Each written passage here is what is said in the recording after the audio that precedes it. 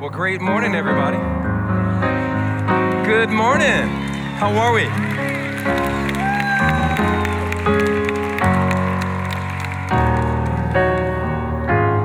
Y'all all right? Y'all good? Yeah. Well, y'all help me sing. God, you're so good. Want to tell him? God, you're so good. God, you're so good. You're so good to me. Come on, do you believe it? Tell him again. God, you're so good. Yes, he is. God, you're so good.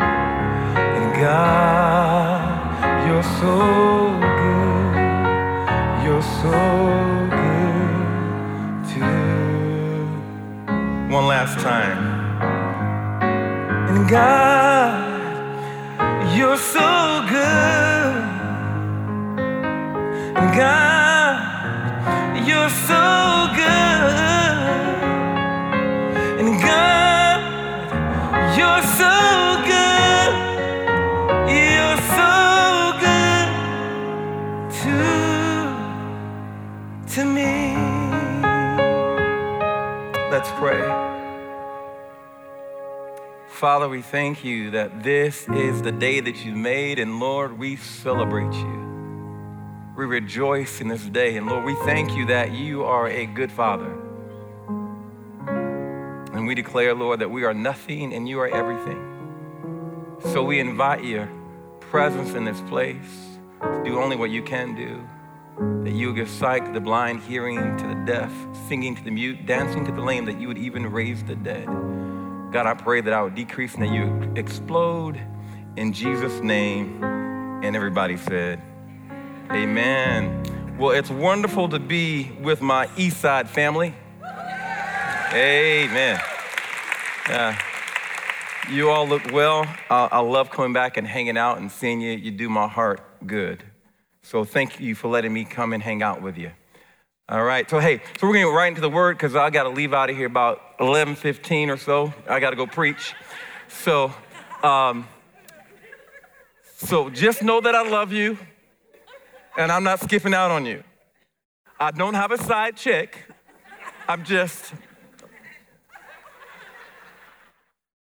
Y'all okay? We're laughing in the church today. All right, so this morning, the title of the message is People of Promise, Look Up.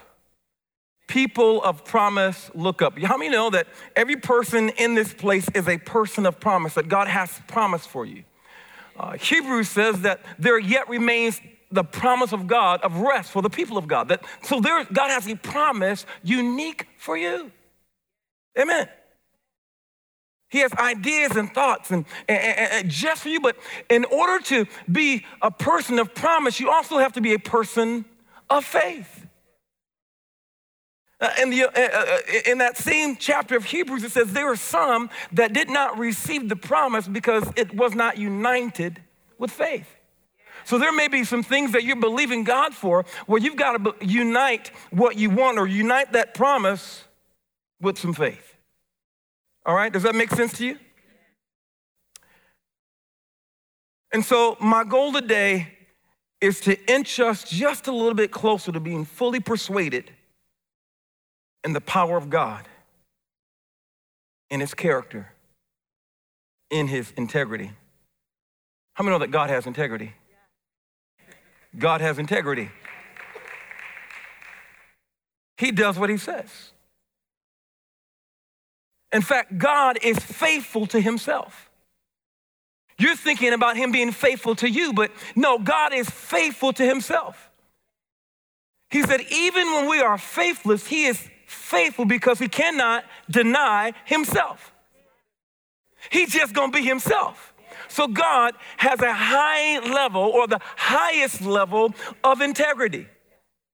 In fact, the way that I think about it is that he is the only person or personality that has never lied, which means that he is trustworthy. Amen. And so, people of promise, You need to learn how to look up. And I think that we can look at creation itself, and creation itself will let us know about the character and the power of God. Paul writes about this in Romans chapter number 1, verses 19 and 20. He says, for what can be known about God is plain to them. If you want to know something about God, he says, it's plain to them because God has shown it to them. For his invisible attributes, namely his eternal power and divine nature, have been clearly perceived ever since the creation of the world in the things that have been made. That if you want to know about God, God says, listen, creation itself will let you know about me. That's why the psalmist says that the fool has said in his heart that there is no God, because you can look up at the heavens and you can look at the intentionality in creation and say, there's a God. If you came by my house and I got all them kids, so shoes are all over the place, and you came in my house and you saw a bunch of shoes and they were stacked up neatly, paired left and right, you walked in my house, you would say, somebody put them shoes like that. Right? You wouldn't say that's an accident. You would say somebody with some intelligent design did that. Isn't that right? So how many of you know that creation is in order? The sun comes up, the sun goes down. The sun goes up, the sun goes down. Right. It's just far enough to keep us from burning and just close enough to keep us from freezing. That there is some intelligent design there. So you can look at creation, and creation will tell you about God. Creation is a reflection of God's power and his nature. And so if you know anything about me, and I'll talk about my abiding convictions. I have two main ones, and the first one is God is really, really good. I'm gonna say it again. God is really, really good. And we say it all the time. We say God is good, and we say all the time. We say and all the time, and we say God is good. But listen, God is good right now. He's good right now. And so my first abiding conviction is that God is good. It doesn't matter what's showing up in my world. And listen, I've suffered loss, I've suffered hardship, but what I suffer is not an indicator of God's character. It's just what I'm suffering. Amen.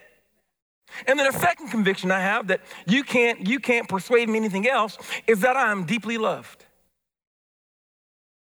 God is good, and I am loved, y'all. God loves me. Proof of that is my wife. Amen. And my babies. God really, really loves me. But so I want you to go to Genesis chapter number 1. And so some of y'all who've hung out with me a little bit, well, this might be a little a repeat session for you, but it's okay. You need to hear it again. All right, so Genesis chapter 1, verse number 4. We're talking about creation. Verse number 4 says, after God said light and he separated the light from the darkness, it says, and God saw that the light was, everybody say, good. Jump down to verse 10. It says, and God called the dry land earth, and the waters that were gathered together he called seas, and God saw that it was good. Y'all doing pretty good. Verse 12. The earth brought forth vegetation, plants yielding seed according to their own kinds, and trees bearing fruit in which is their seed, each according to its kind. And God saw that it was good. Are you catching the theme here?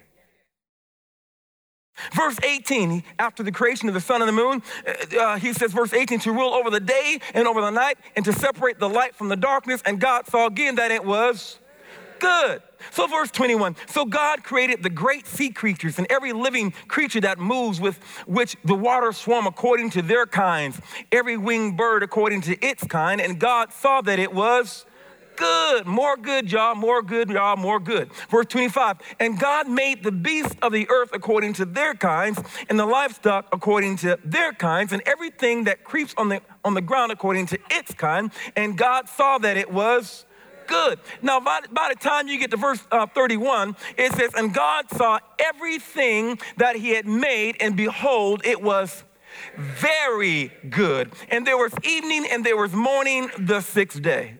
So creation is a reflection of God's goodness.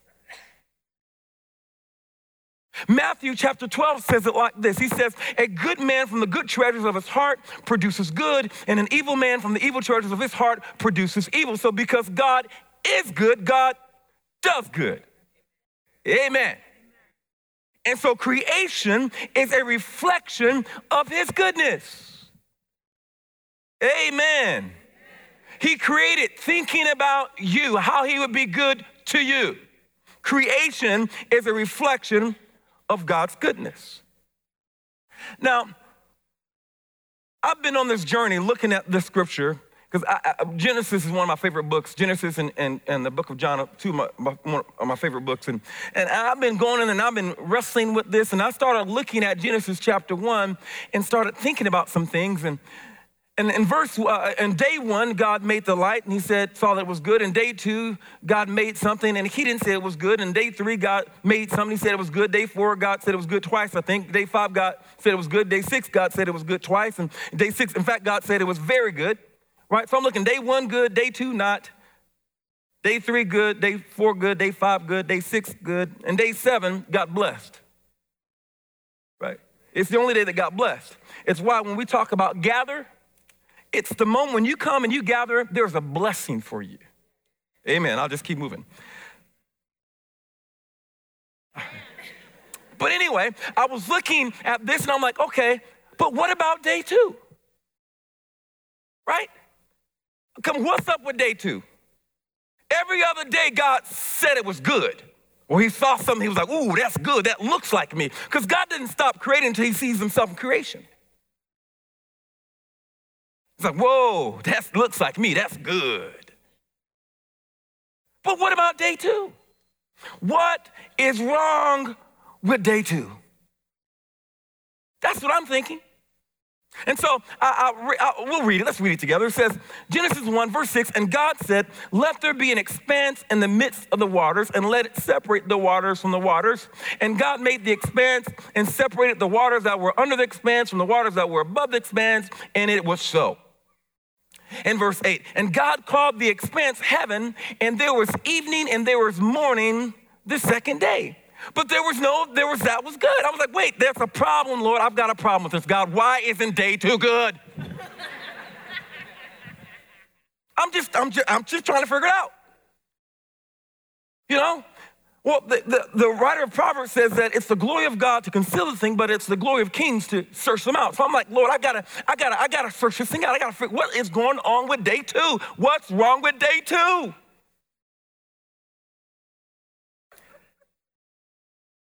I was bothered. I was asking friends. I was like, what do you think about day 2? What's up with that? And nobody could tell me anything.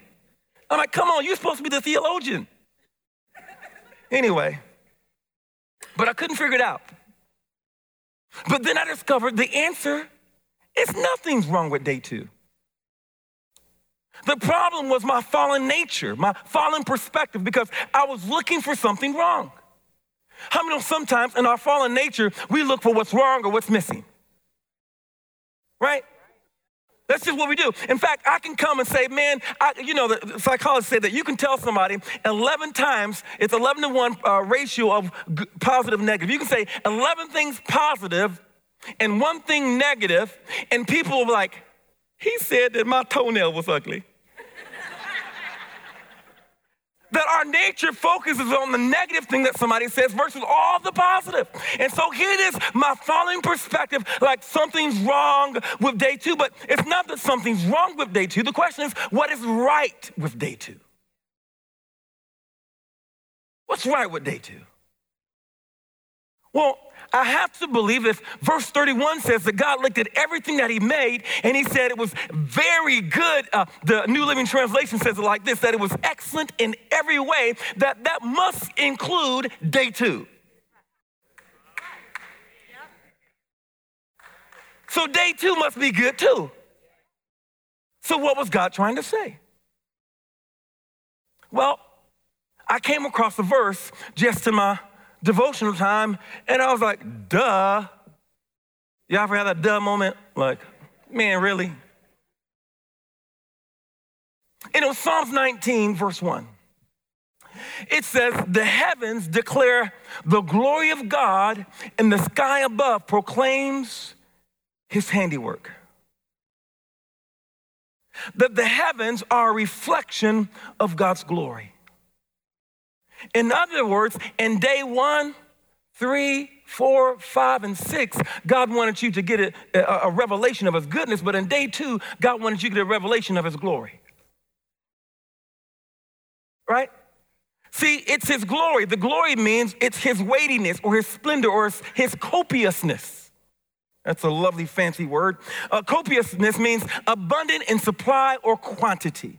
It's riches. It's the heavens, or kabod is the idea of wealth or honor or divine presence or even the manifestation of his power.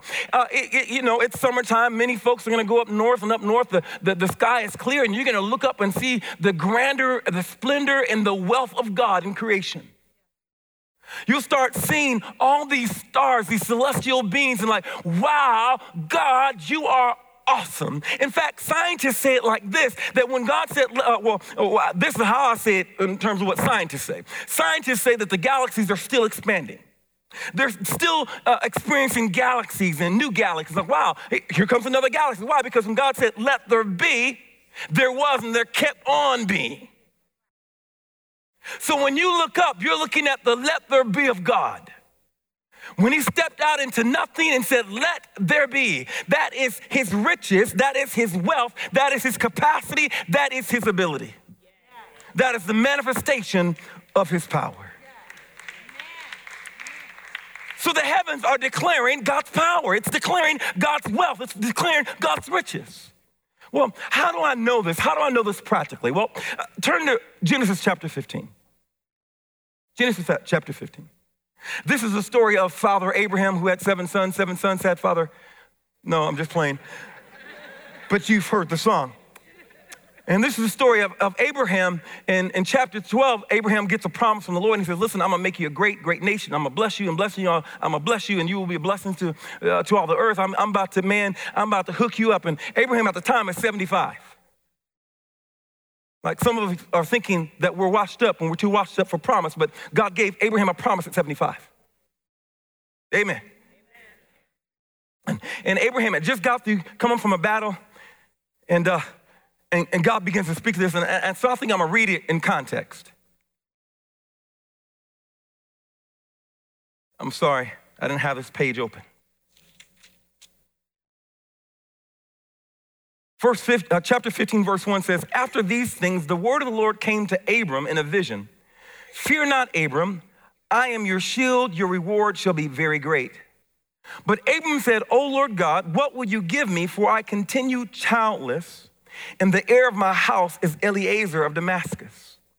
And Abram said, behold, you have given me no offspring, and a member of my household will be my heir. And behold, the word of the Lord came to him, this man shall not be your heir, your very own son shall be your heir. And he brought him outside and said, look towards heaven and number the stars if you're able to number them. Then he said to him, so shall your offspring be. Now check this out. Now, God had been traveling with Abraham for some time.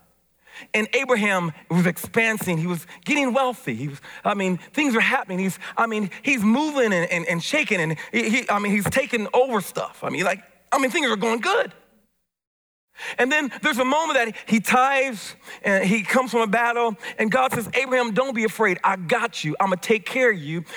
Don't worry about resources. I got you. Don't worry about resources. I got you. I got you. That's what the Lord is saying to him. And then Abram says, well, God, what good is all this when there's one thing that you promised and we are still childless? Sarah is still barren. I appreciate all that, but listen, the heir of my house is my servant Eliezer. What good is all this? And I don't have no one to pass it on to. And then God says, verse 5, and he brought him outside and said, look toward heaven. He brought him outside of what? Well, his tent. How many know that we all have tents? And the tent is the place of our limitations. It's the place we're reminded of how old I am and how old she is. It's the place that we're reminded of our inabilities. It's a place that we're reminded of our frustrations. It's a place that we're reminded of barrenness. And sometimes we live in the hidden tent too long. And God says, Abraham, come from outside the tent. Come outside your limitations. Come outside where you're thinking it's about your ability, because you know that's what happens with us. When we receive a promise from God, we're thinking, what do we have to do? How much is this is based on me? How smart do I have to be? What kind of network do I have to have?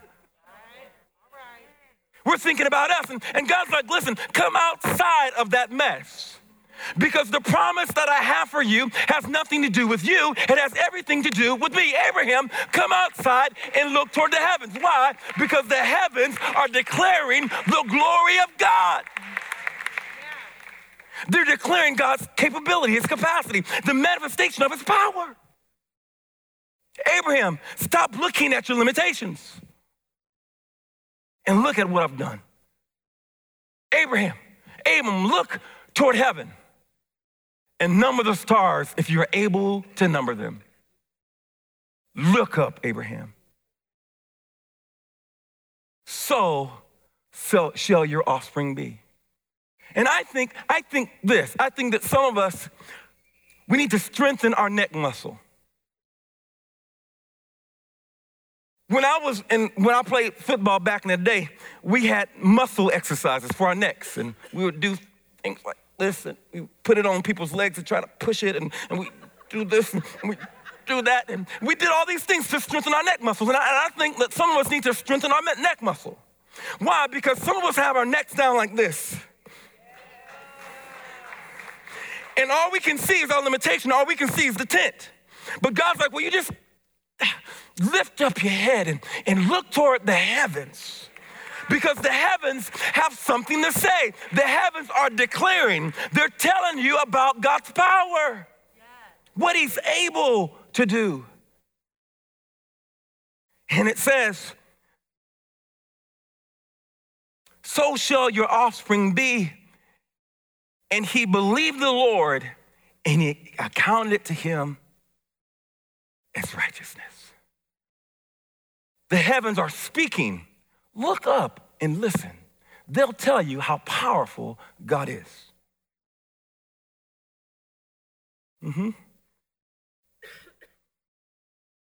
How does it even make more sense? I want you to turn to Romans chapter number 4. Romans chapter 4.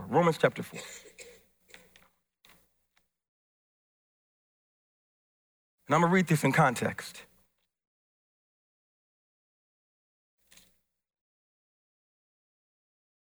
You are people of promise, but you got to be people of faith to grab hold of what God's promised you. Amen. Romans chapter 4. I think I'm going to start at verse 16. That is why it depends on faith in order that the promise may rest on grace and be guaranteed to all his offspring, not only to the adherents of the law, but also to the one who shares the faith of Abraham, who is the father of us all. As it is written, I have made you the father of many nations in the presence of God in whom he believed, who gives life to the dead and calls into existence the things that do not exist. Stop right there. He gives life to the dead and calls into existence the things that do not exist. Well, this right here is just simple biology. All right? So you look at Abraham, Abraham is old. He's just not old, he's old.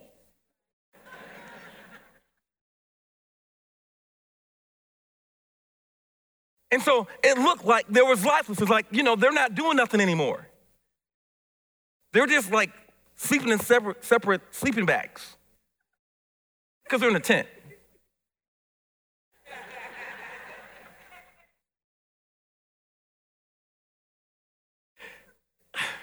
But simple biology is this, is that a man, he reproduces seed.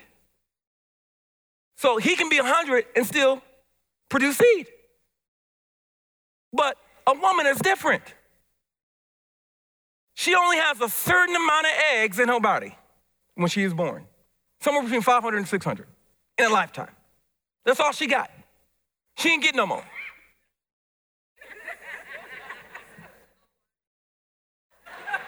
What?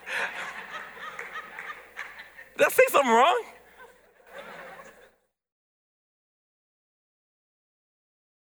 And so here's the miracle, that Sarah is past her time. You know, she's past the time. She's had the hot flashes, the lightning bolts.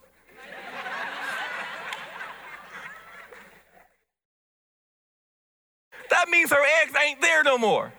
And so while his body and their desire is dead, God brings it back to life. She had no egg, so God called into existence the thing that did not exist. In other words, God had to put an egg there.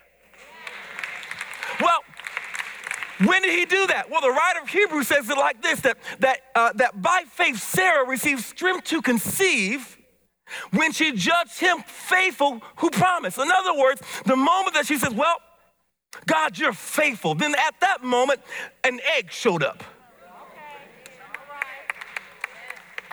Oh, my goodness. You're people of promise, but you got to be people of faith. And your faith is not tied to you. It's tied to the integrity of God. God had already said, I'm going to make you the father of many nations. I'm going to bless you. And it's going to come through Sarah, not Hagar. Oh, my goodness. So he says to him, it says Romans 8, where are we at? Verse 19 or 18, where are we at? Verse 18 is, in hope, he believed against hope that he should become the father of many nations, as he had been told. So shall your offspring be.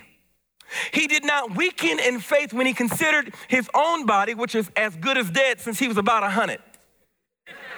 I'm sorry, he was about 100. All right. 100 years old. Or when he considered the barrenness of Sarah's womb. Now check this out. He has been with Sarah all this time. They were half brother and sister, and he's watched over the years all of her barriers. And if he kept looking at the limitation, it would kept him from promise. Yes.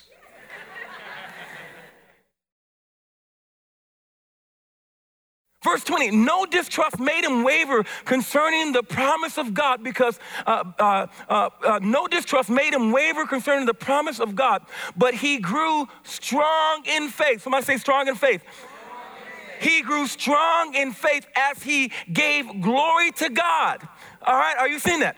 As he gave, in other words, Abraham looked up and he saw the heavens, and remember the heavens declare the glory of God. Are you with me? So Abraham saw glory, he looked up, and because he saw glory, it gave him an opportunity to give glory. So when you see glory, it's your opportunity to give glory. Well, I think it's Isaiah 6:9. Isaiah 6:9 says this. It's not on the PowerPoint. 6:9 says this, that after the seraphim and the cherubim were singing, they said, holy, holy, holy is the Lord God Almighty. The earth is full of the glory. The earth is full of his glory. But the problem is that sometimes we don't see the glory here. But the earth is full of it. So God says, hey, look up and look at what is possible. Look at my capacity. Then something happens. Some prophet comes along. In Habakkuk chapter 2:14, he says, for the earth will be filled with the knowledge of the glory of the Lord as the waters cover the sea. Now remember, Isaiah says that the earth is full of the glory. But Habakkuk comes and he prophesies that in the last days that the earth will be filled with the knowledge of the glory of the Lord. In other words, now we're going to have an intimate knowing of the glory of God. God wants you to have an intimate knowing of his glory, of the manifestation of his power, of his riches, of his wealth.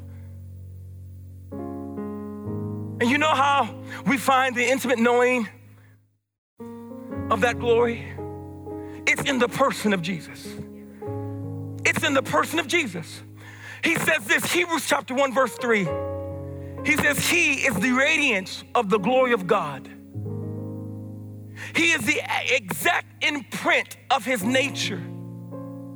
And he upholds the universe by the word of his power. Are you seeing that there? That Jesus himself is a revelation of God's nature, and he's a revelation of his power.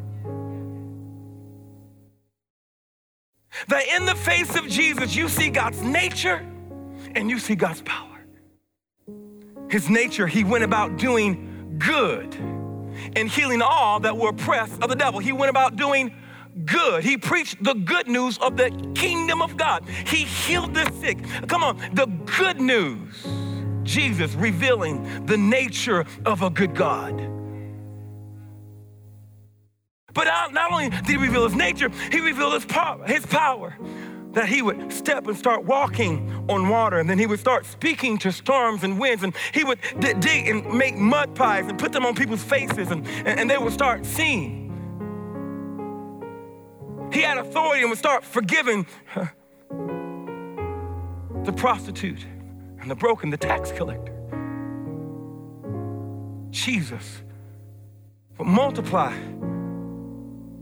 5 loaves and 2 fish. It's his power. Jesus would take a young girl who they said was sleeping and say, "Arise, Talitha." His power. He would speak to a man in a tomb and said, "Lazarus, come forth." His power. And when the enemy thought that he had killed him and he was in a grave, on the 3rd day, Jesus himself, he got up. He got up. He got up. Why? Because Jesus is a reflection. He's the exact imprint of God's nature and his power.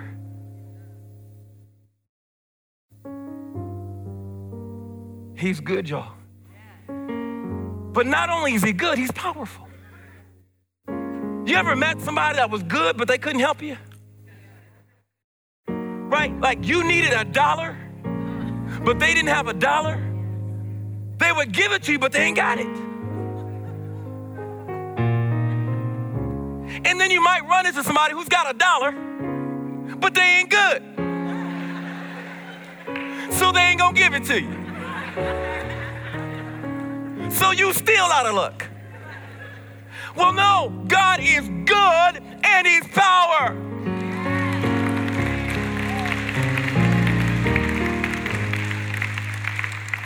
That's who he is. So the prayer team was praying for you, and one of the things that they prayed is that, listen, there are some of us that are just, I think, are in perpetual woundedness. Listen, God's good, he's powerful. Others are tormented by fear and anxiety. God wants to pull you and snatch you from that mess. He's good and he's powerful. Others are saying, Lord, I need purpose. I need a sense of direction. And listen, God wants you to know what's up. He wants you to experience direction. He's good and he's powerful. And lastly, they said there's some of us that feel like we're just kind of stuck in spirit.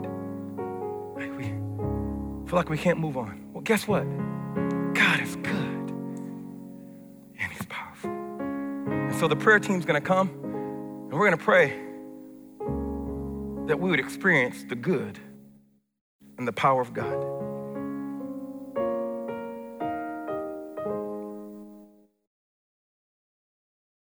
All the glory, we worship you, our Lord. You are worthy.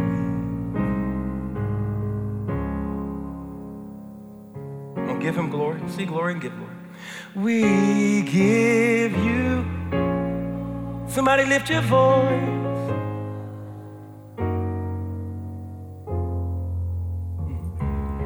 We worship you. You are worthy. Come on, one last time. We give you all the glory. We give you all the glory. We worship You are worthy.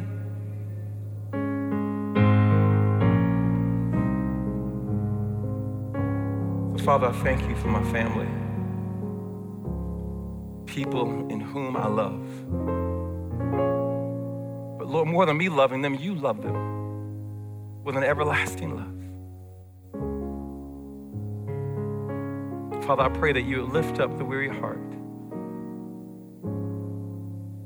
And Lord, that you would give us courage to see glory and give glory, that we might grow strong in faith. In Jesus' name. God bless you. Amen. Have a super Sunday. I love y'all. Thanks, man.